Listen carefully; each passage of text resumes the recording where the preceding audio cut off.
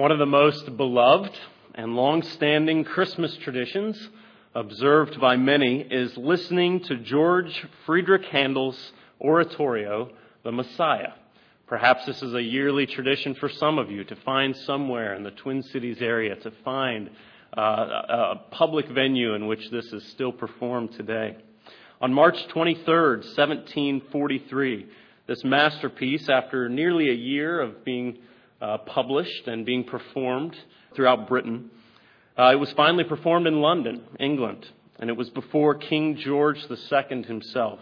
And it is believed that as the music to the Hallelujah chorus began to play in the concert hall, that King George himself stood to his feet out of reverence for what he was hearing and out of respect and just honor due to the sheer beauty of what was streaming through the halls that evening.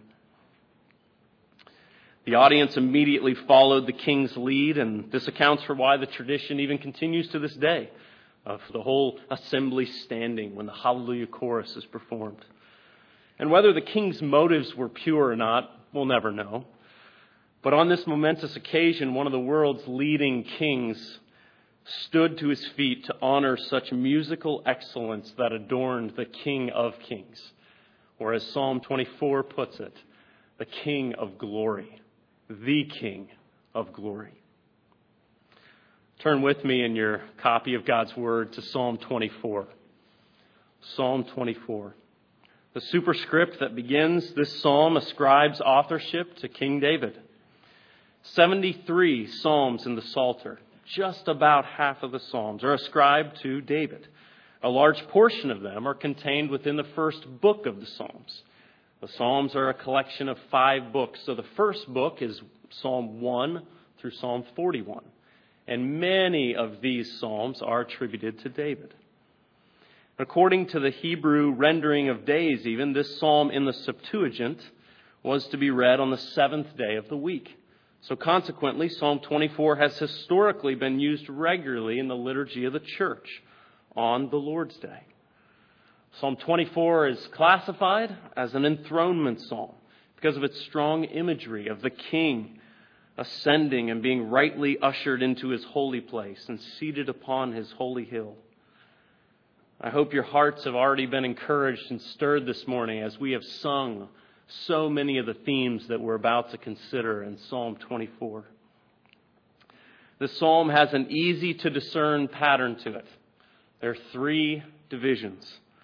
Verses 1 and 2, verses 3 through 6, and lastly, verses 7 through 10. And what I'd like us to see this morning is in this first opening stanza, verses 1 and 2, that we would behold the sovereign Creator. The psalm begins this way, that we would behold our sovereign Creator. And in verses 3 through 6, that we would approach the holy Savior. Specifically says the God of our salvation, that we would approach the holy Savior. And in verses 7 through 10, that we would prepare ourselves, or we would welcome the glorious King. We would behold the sovereign Creator, approach the holy Savior, and welcome the glorious King. Before we go any further, would you just pray with me once again? Father, exalt yourself. We don't pray enough. We don't seek your face as we ought. We need truth. Lord, glorify yourself in this text. Even use it to convert a soul this morning. Help the gospel according to Psalm 24 to be evident and to be clear, that the message of the gospel, the message of your love for a broken humanity, would be in full display. In Christ's name, amen. Let us first behold our sovereign Creator God. We read in verses 1 and 2, "The earth is the Lord's, and the fullness thereof, the world and those who dwell therein. For he has founded it upon the seas and established it upon the rivers." So immediately it's made clear that the entirety of the earth, every bit of it, is owned by someone. It belongs to someone, namely Yahweh, the God of Israel. The Hebrew text boldly begins, very literally, it just says, to Yahweh, the earth and its fullness. To Yahweh, the earth and everything it contains. It is as if the Lord alone owns the deed to the land. Therefore, all that the land possesses is rightfully His. The world and those who dwell therein. There's not a single soul in this entire globe that is exempt from this. They are owned by God. Like a potter who has full ownership to do with the clay as he desires, the Lord owns the earth and all its subjects. He owns it all. As one man puts it, humans are but tenants at will, occupying rented space that does not belong to them. The earth and everything in it is the sole possession of Yahweh. It matters not that the majority of Earth's tenants do not even know who their landlord is. His ownership is fixed because He is supreme. Furthermore, verse 2 provides the underlying reason for Yahweh's ownership of the earth. For He has founded it upon the seas and established it upon the waters. We're reminded of the creation narrative here in Genesis chapter 1, when the Spirit of God hovers over the face of the waters. And on the third day, in Genesis 1 verse 9, the Lord said, "Let the waters under the heavens be gathered together into one place, and let the dry land appear." And it was so. And perhaps the watery image evoked a sense of fear and uncertainty in the ancient Hebrew mindset. God's people, Israel, were never a particularly seafaring people. So perhaps the Lord is viewed here as the one who hovered over the chaotic waters and brought something stable, something firm forth from these miry depths. Whatever the case may be, Yahweh rightfully owns the world by virtue of His creative work. It belongs to Him. Every inch of this universe, as we just sang, belongs to You, O God. Now, most liberal scholars would read this psalm and they would find little to no connection between each of these three sections that we just discussed. They assume that these are just a random miscellaneous snippets that over time were in a hodgepodge sort of way, just thrown together. But this approach does not seem to resonate for reasons we'll soon discuss. But it's clear. What is clear is that David's opening call to worship in this psalm assumes that the worshiper understands something. He understands something about the majesty of God in the earth. That God reigns supremely over all things. What a comfort. Several years ago, I picked up a book while at Barnes & Noble entitled The Narcissism Epidemic. Narcissism is, of course, an overinflated view or love for oneself, taken from the Greek god Narcissus, who saw himself in that pool of water and eventually ended up drowning because he loved it so much and ended up taking his life. Narcissism is this inflated love for oneself. And although this book written by secular scholars and writers, their observations were fascinating with how on target they were. The introduction of this book reads as follows. Let me read you a portion. Narcissism is everywhere in American culture. On a reality TV show, a girl planning her 16th birthday party wants a major road blocked off so a marching band can precede her grand entrance on a red carpet. A book called My Beautiful Mommy explains plastic surgery to young children whose mothers are going under the knife for a trendy mommy makeover. It is now possible to hire fake paparazzi to follow you around, snapping your photograph when you go out at night. And, to make it better, you can even take home a fake celebrity magazine cover featuring your photographs. A popular song declares with no apparent sarcasm, "I believe the world should revolve around me." People buy expensive homes with loans far beyond their ability to pay. They continually hone their Facebook and Twitter skills in order to better market their public self-brand. High school students pummel classmates, and then seek attention for their violence by posting videos to social media. Ads for financial services proclaim that retirement helps you return to childhood and pursue your dreams. And on and on and on it goes, right?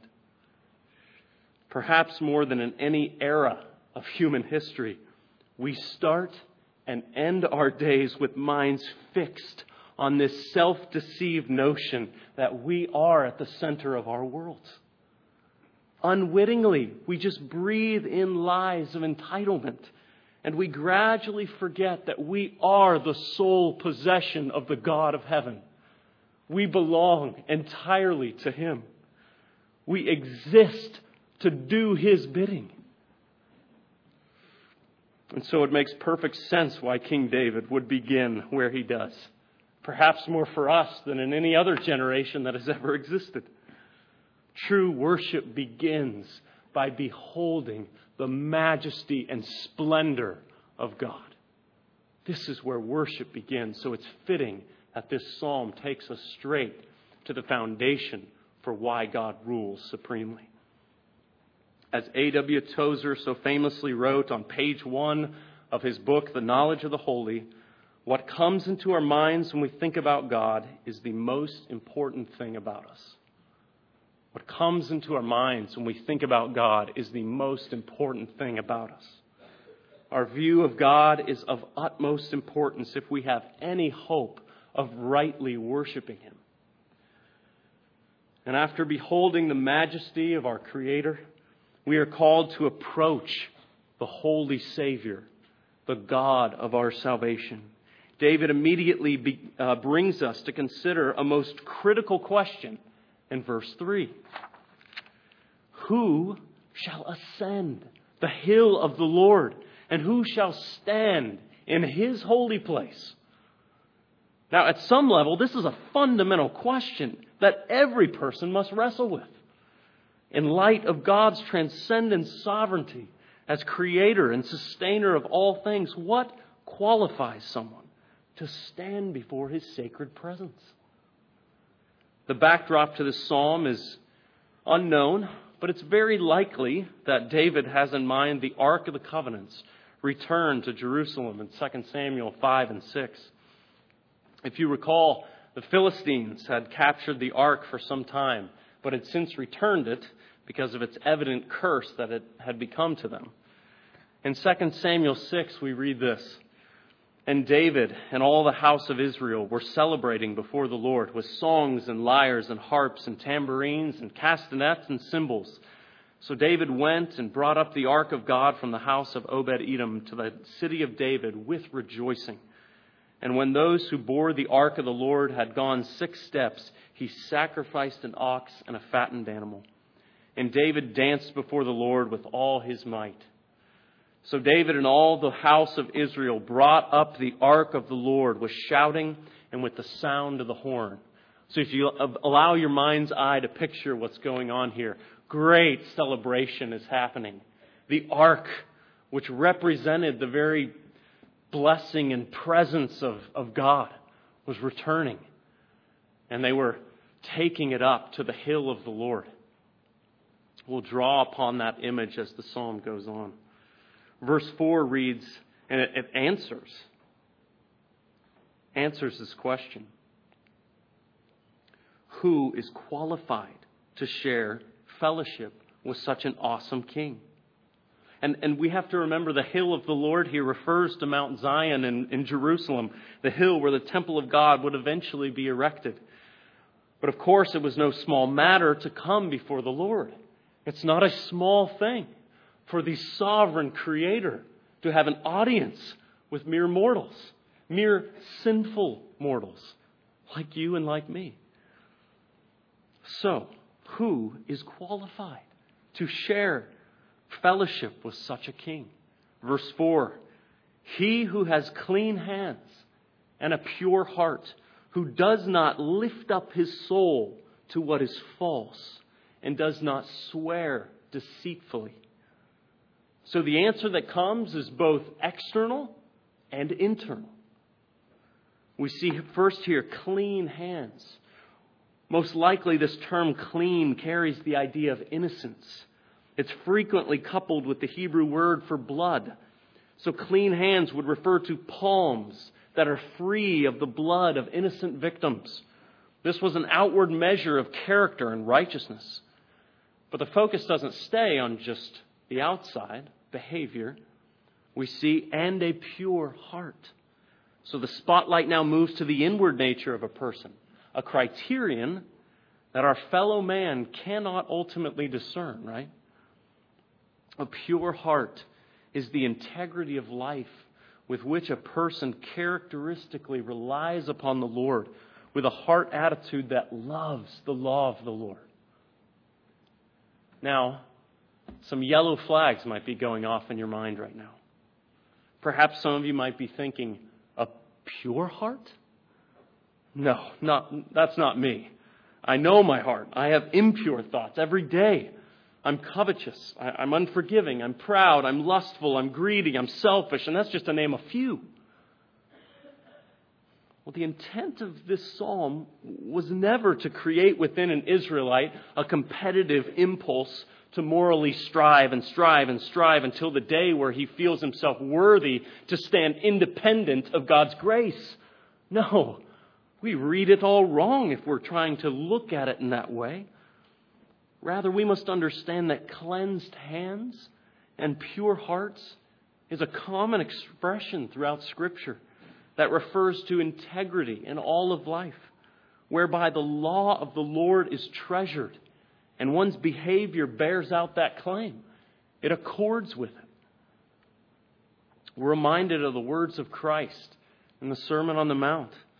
Blessed are the pure in heart, for they shall see God. They see Him. They receive an audience before this King.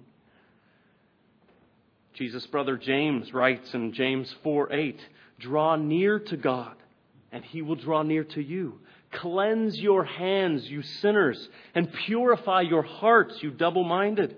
Be wretched and mourn and weep. Let your laughter be turned to mourning and your joy to gloom. Humble yourselves before the Lord, and He will exalt you. Cleansed hands and pure hearts, prerequisites to have an audience before this King. The Apostle John writes in 1 John 3:2 and 3, Beloved, we are God's children now, and what we will be has not yet appeared, but we know that when He appears, we shall be like Him, because we shall see Him as He is. And everyone who hopes in Him purifies himself, even as He is pure. We are God's children. And when we understand that, we purify ourselves because He is pure. We understand this covenant relationship is there. And it does not lead us to just a laissez-faire approach to life. It leads us to purify ourselves because we have our eyes fixed on the King. We know who He is. We agree with Him about His status. And it humbles us, causes us to want to be free of the entanglements and the ongoing battle that we all face. The writer of Hebrews in chapter 12 implores us to strive for peace with everyone and for holiness, without which no one will see the Lord. Strive for holiness, without which no one will see the Lord. Have that audience before His holy presence. So the simple fact is this: those who will see God one day, those who will stand in His holy place, granted in His holy presence, they pursue gospel-enabled purity in all corners of their lives. For as this same writer, King David, would later testify in Psalm 51, a broken and a contrite heart, O God, You will not reject. You will not despise. So the verse goes on, verse 4 here in Psalm 24. He does not lift up His soul to what is false.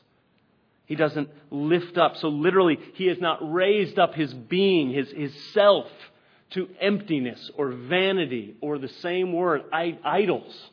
He doesn't lift up. His soul doesn't seek to serve God and money, as Jesus would say, or seek to serve two masters. He has a love and a fidelity of heart. The compass with which he's pointed his life is set. It's clear. Not that he never stumbles, but the trajectory is set. The one given an audience before the Creator is not the kind of person whose life is dominated by devotion to empty, vain idols. Idol worship was, of course, a chronic problem for the people of God.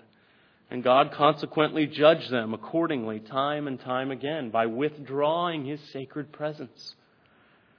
Idol worship and fellowship with God are polar opposites. The verse continues, and does not swear deceitfully.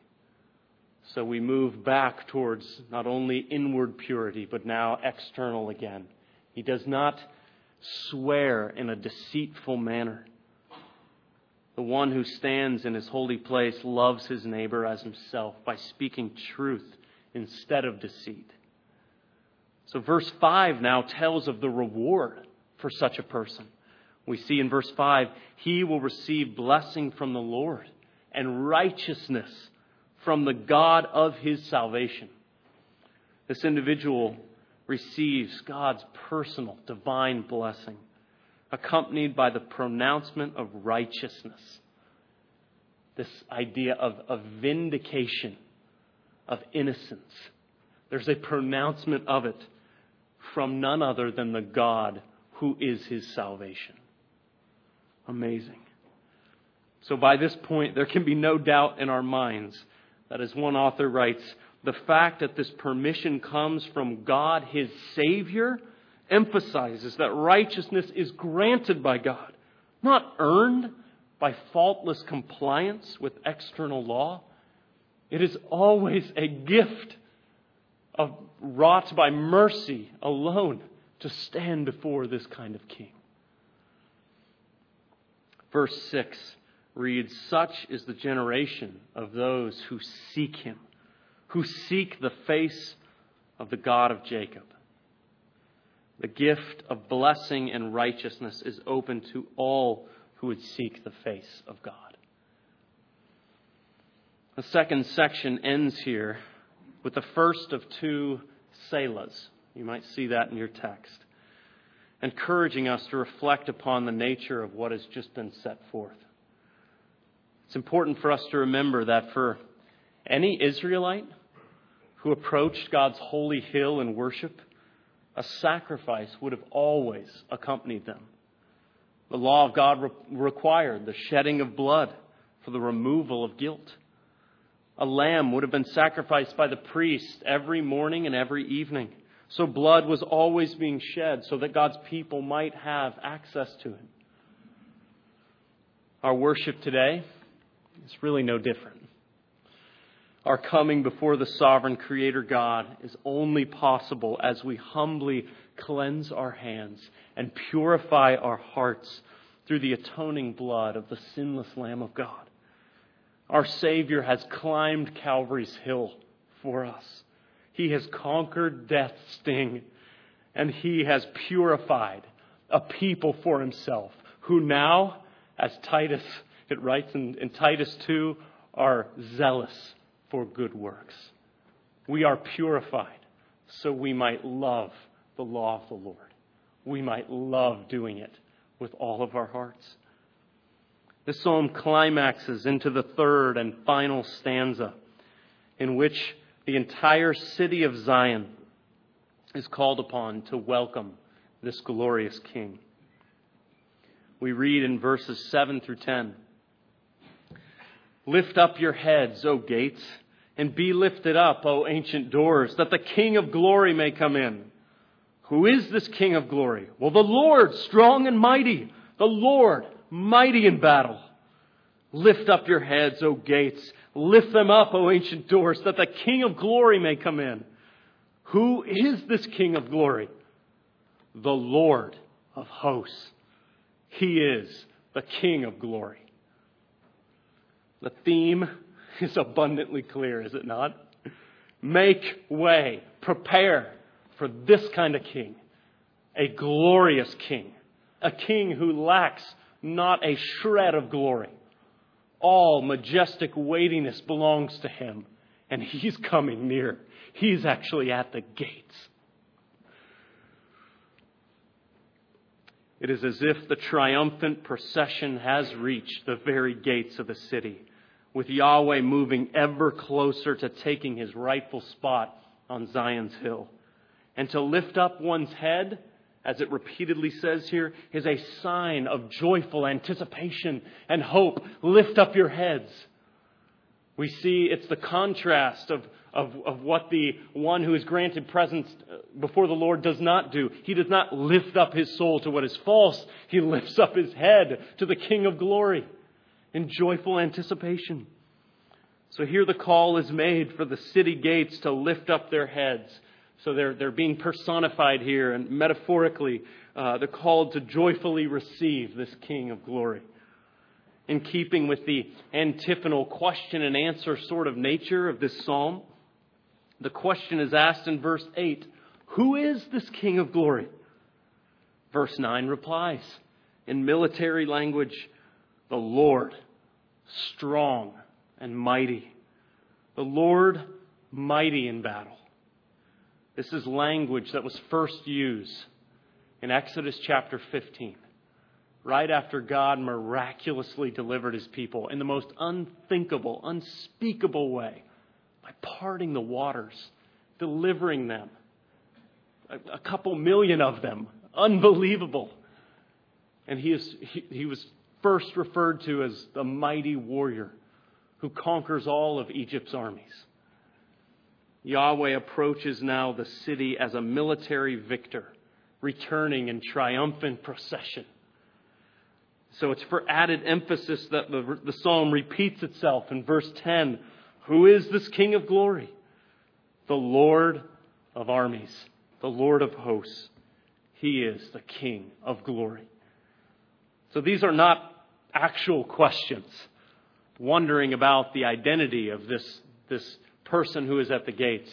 It is simply for us to drag out the procession so it might be clear to every listener who this is. This is the Lord of hosts. This is the God of armies, our warrior king who never lacks in glory. He is here. He is ascending his holy hill. To be sure, if the gates are told to render praise, how much more ought the subjects of the king to render joyful praise to God.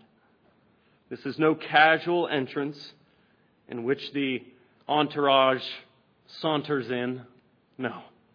All must prepare themselves, ready themselves for the glorious entry of this King of glory. So in both our Savior, Jesus Christ's triumphal entry in Matthew 21, and particularly in his ascension, he himself provides ultimate fulfillment of this psalm on our behalf.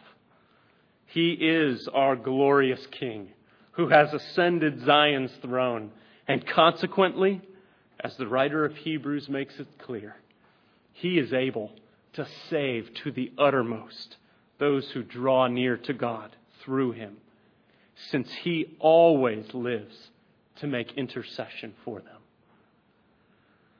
So when we consider this psalm as a whole, we must ask ourselves a number of questions.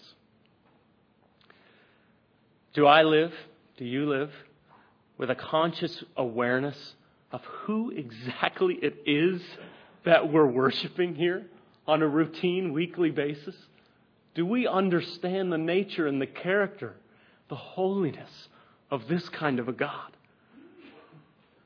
Do I fail to elevate the joy I find in regular weekly corporate worship beyond whether or not my preferences were met that morning?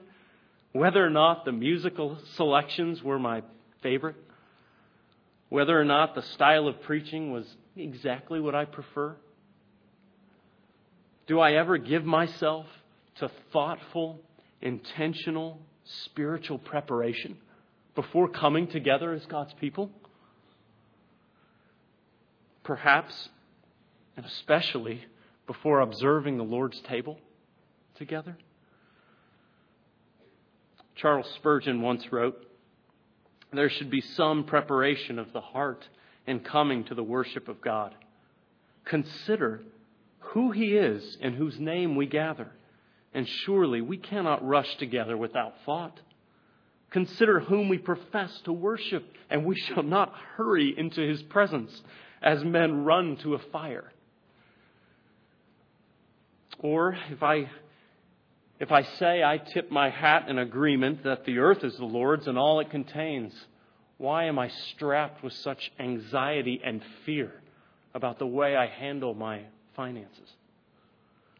Do I read the news with a steadied conviction that although portions of this globe and even portions of this country seem in utter chaos sometimes, every inch of this universe belongs to you, O God. Every microbe of the earth belongs to Yahweh, and He is governing it according to His will. This is simply the facts. Has my understanding of Christ's substitutionary work on my behalf somehow short-circuited, such that instead of creating a hunger for holiness, now there exists a lackadaisical spiritual apathy for the things of the Lord? Has that happened in your life?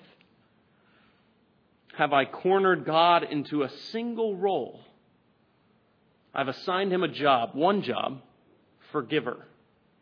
And He shows up in my life whenever I need to simply say, God, do your job. It's time for you to forgive me. Now, I'm going to live the rest of my life on my own terms and sort of forget you.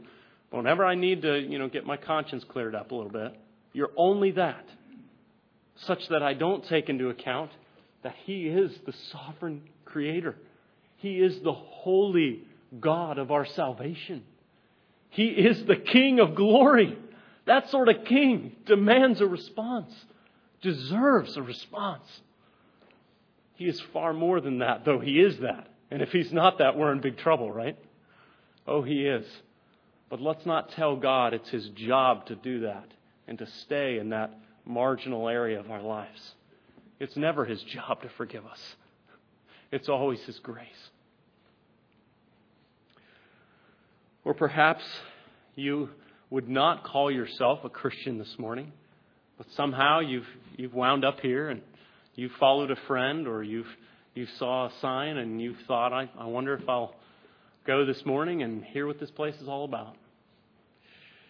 Perhaps you're not a member of God's royal family, and coming before His presence, which we will do, is not something that brings a particular delight to your soul. It actually sort of makes you filled with fear and shame. Well, I have good news for you. This psalm is about good news. Actually, the bookmarks of this psalm, we could tell the gospel by them. There is a Creator God who has created you for His glory. And He is willing to bless you with righteousness, to vindicate you. Cleanse your hands. Purify your hearts. Repent of your sins. Turn to Him so you can know the joy. If Gates can have great joy of singing the praise of the King of glory, how much more is the joy that we, made in His image, can have? Would you do this? Perhaps even today. Repent of your sins. Allow the King of glory to come in. His holy hill calls to you. As we have observed at the beginning of Psalm 24, biblical worship of God must always begin with a right view of who He is. If we don't get anything else this morning, we need an enlarged view of God.